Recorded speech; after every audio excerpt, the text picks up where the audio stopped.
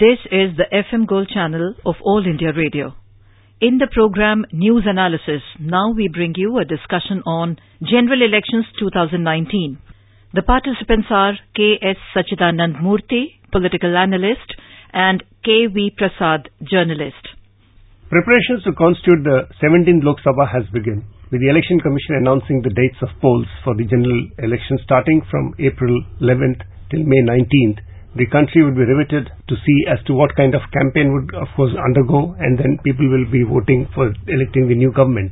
Mr. Murthy, the much-awaited poll schedule came out last evening, and since then people are just analyzing as to the election schedule itself is over 7 phases, which the Chief Election Commission did mention yesterday that from the previous 9 it has now been curtailed to 7. But there have been some changes. While 22 states and UTs will go across in one single phase, states like Uttar Pradesh, Bihar and West Bengal will be spread over the 7 phases.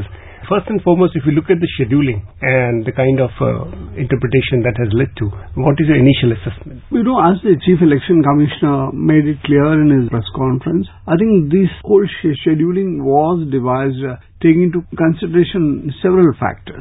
But he was very much emphasizing on the availability of central paramilitary forces.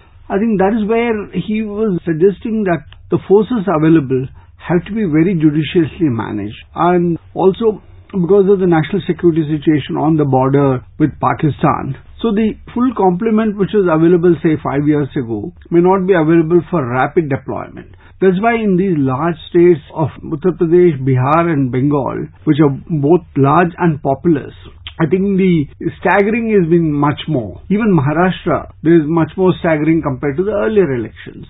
I think because Uttar Pradesh, Bihar are very criminal infested, there are a lot of high incidence of crimes, and more candidates have criminal records in these two states than other states. So I think all these factors have come into play, and though extremist violence in Bengal has come down, still it's a very sensitive state for various other reasons. So I think taking all that into consideration, they have worked out the schedule, but which again, as you said, 9 phases have come down to 7. But otherwise, if you look at the overall breadth of the election schedule of 68 days, and 74 days to the counting date, to the last 3 general elections which were held in the summer months. While we'll come to some of the details which the Election Commission announced, over the last many years the Election Commission has done human service and improving and innovating as the elections come, both in the national elections and also the state assembly elections. And we have seen some new steps being announced by the Chief Election Commission when he said, for the first time, candidates, since you mentioned criminal antecedents, earlier we had the Supreme Court directed affidavits to come in which declare, then we have the assets and liabilities, but this had also been expanded, and this time we are told the criminal people with records will have to publish thrice, both on television and in newspapers, so that people are aware of the background, which would lead to an informed voter making a choice more clear. The move towards transparency, which began with the Supreme Court order on declaring assets and liabilities of candidates, movable and immovable assets. So that was the first step. Then came the details of criminal record. Now how do you disperse it? Because you have to depend on journalists or NGOs sourcing the Election Commission or the returning officer's office and getting the details. But now the public will get to know what are the cases filed, and then it is for the candidates during their campaigning to explain what exactly are these cases, why are they facing these cases, and also it is for the opposing candidates to expose the criminal record or criminal cases against their opponents. So I think this is one more step towards transparency and dissemination of both negative and positive information. Yeah, electoral because the candidate can say that I have no criminal record, I have no criminal cases against me, which also you can use it for positive campaigning. And part of the much needed electoral reform that we all keep engaging in. Moving on, one more issue which is very pertinent, and we've been seeing the use of social media ever since the last elections onwards. It has been deployed in a major way by both the national parties and their leaders and candidates. And this is only expected to be accentuated, more greater deployment by everybody. Yet the Election Commission has included cost of social media is overall expenditure, because that's something important, because how do you check the kind of money that is being used? I think social media was again something, a new phenomenon for the Commission itself, for the country itself, where it was widely used in the last elections. So many people could not realize that it involves huge budgets.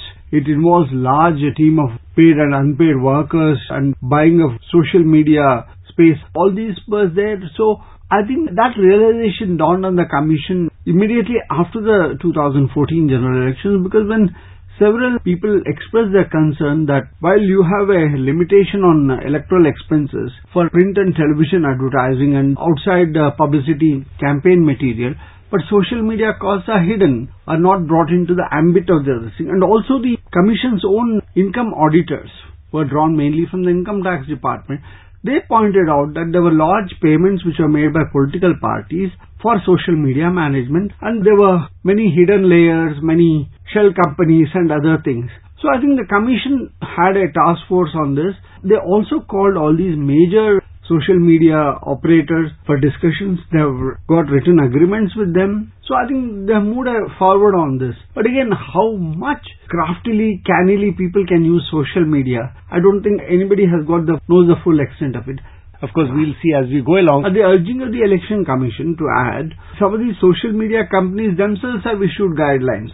Look, you cannot use our platforms for spreading hate, for spreading false rumors, or all these things are there. So they also are putting up their own firewalls to prevent this. They're blocking several suspicious users of social media. Added to it is the paid news, of course, which we've seen again for the last many years, more than a decade or so. Paid news scourge, and as journalists we've all been speaking against such abhorrent practice. And I think the Commission has mentioned that it has set up district and state level committees to monitor and also to take suo motu cognizance of such an instance. How successful do you think Commission has been since the past experience? I think the Commission, ever since last general elections and the assembly elections that followed in 2014, has been effective in monitoring. Their committees because they are receiving complaints, investigating. As you know, a former Chief Minister of Maharashtra was prosecuted for paid news and by the Commission. So there have been many instances of this. Media houses have been doing, and the Press Council of India has also been brought into the loop so that it can use its powers to caution and censure media. Paid news is a issue which is being tackled, but then again, money can go in different ways. I mean, one of the biggest problems now is money which comes in through electoral bonds. And now the Election Commission has no control on the source of funds which political parties get. So it can monitor their expenditure, but the source of funds which come into it, and the Election Commission rules, they have to publish their annual accounts, file their returns to the Commission and all that. But the source of funding still remains a challenge, and the Chief Election Commissioner, while announcing the election schedule, said while the menace of booth capturing has been by and large tackled, the money menace has not yet been tackled, and he gave instances of the seizure of cash and other things. So money is still a big thing to be tackled during that. In fact, I think one of the innovations they've suggested is a mobile application wherein people can file their complaints about illegal money exchange of hands, of money transfers and so on and so forth, both in the public mode and also in the undetected mode where a complainant may not like to be identified with the source information. I think the Commission has taken some steps, but as you rightly pointed out, people find innovative methods to ensure that the money that is needed to keep the things in a different manner will continue to work on it. But one more issue, Chief Election Commission did talk about eco-friendly campaign material, which I think again was a new kind of thing. He says, as everybody is conscious of environment and degradation that causes through use of material which cannot be destructed over a period of time, I think this is a new and sensitive method that people are wanting to take it forward. Election Commission has been eco-friendly in its own ways, because when it clamped down on expenses, it brought down the money which is used for campaign material, flex boards, posters and others, and then it advised the returning officers and the police to take action against those who indiscriminately plaster walls with paper, posters and other things. So I think there has been a move towards that, but this time it has been much stronger. The sensitivity of the Commission for environmental damage and use of very dangerous material in election campaigns, which are abandoned by candidates and parties after the elections are over. That's a challenge again, and I think as the country remains in the Swachh Bharat mode, all these will add to, because cleanliness is an ongoing process.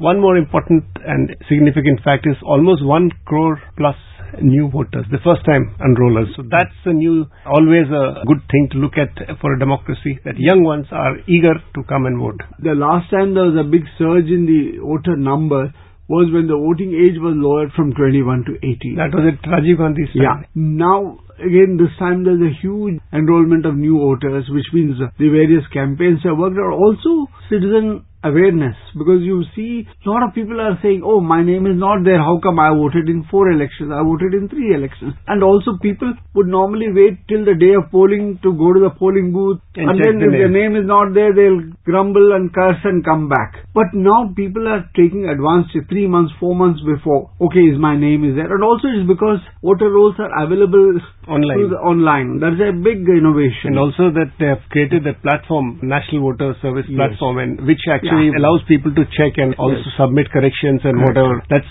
one aspect of it. But one of the biggest challenges always worldwide in democracies has been to get the young to vote.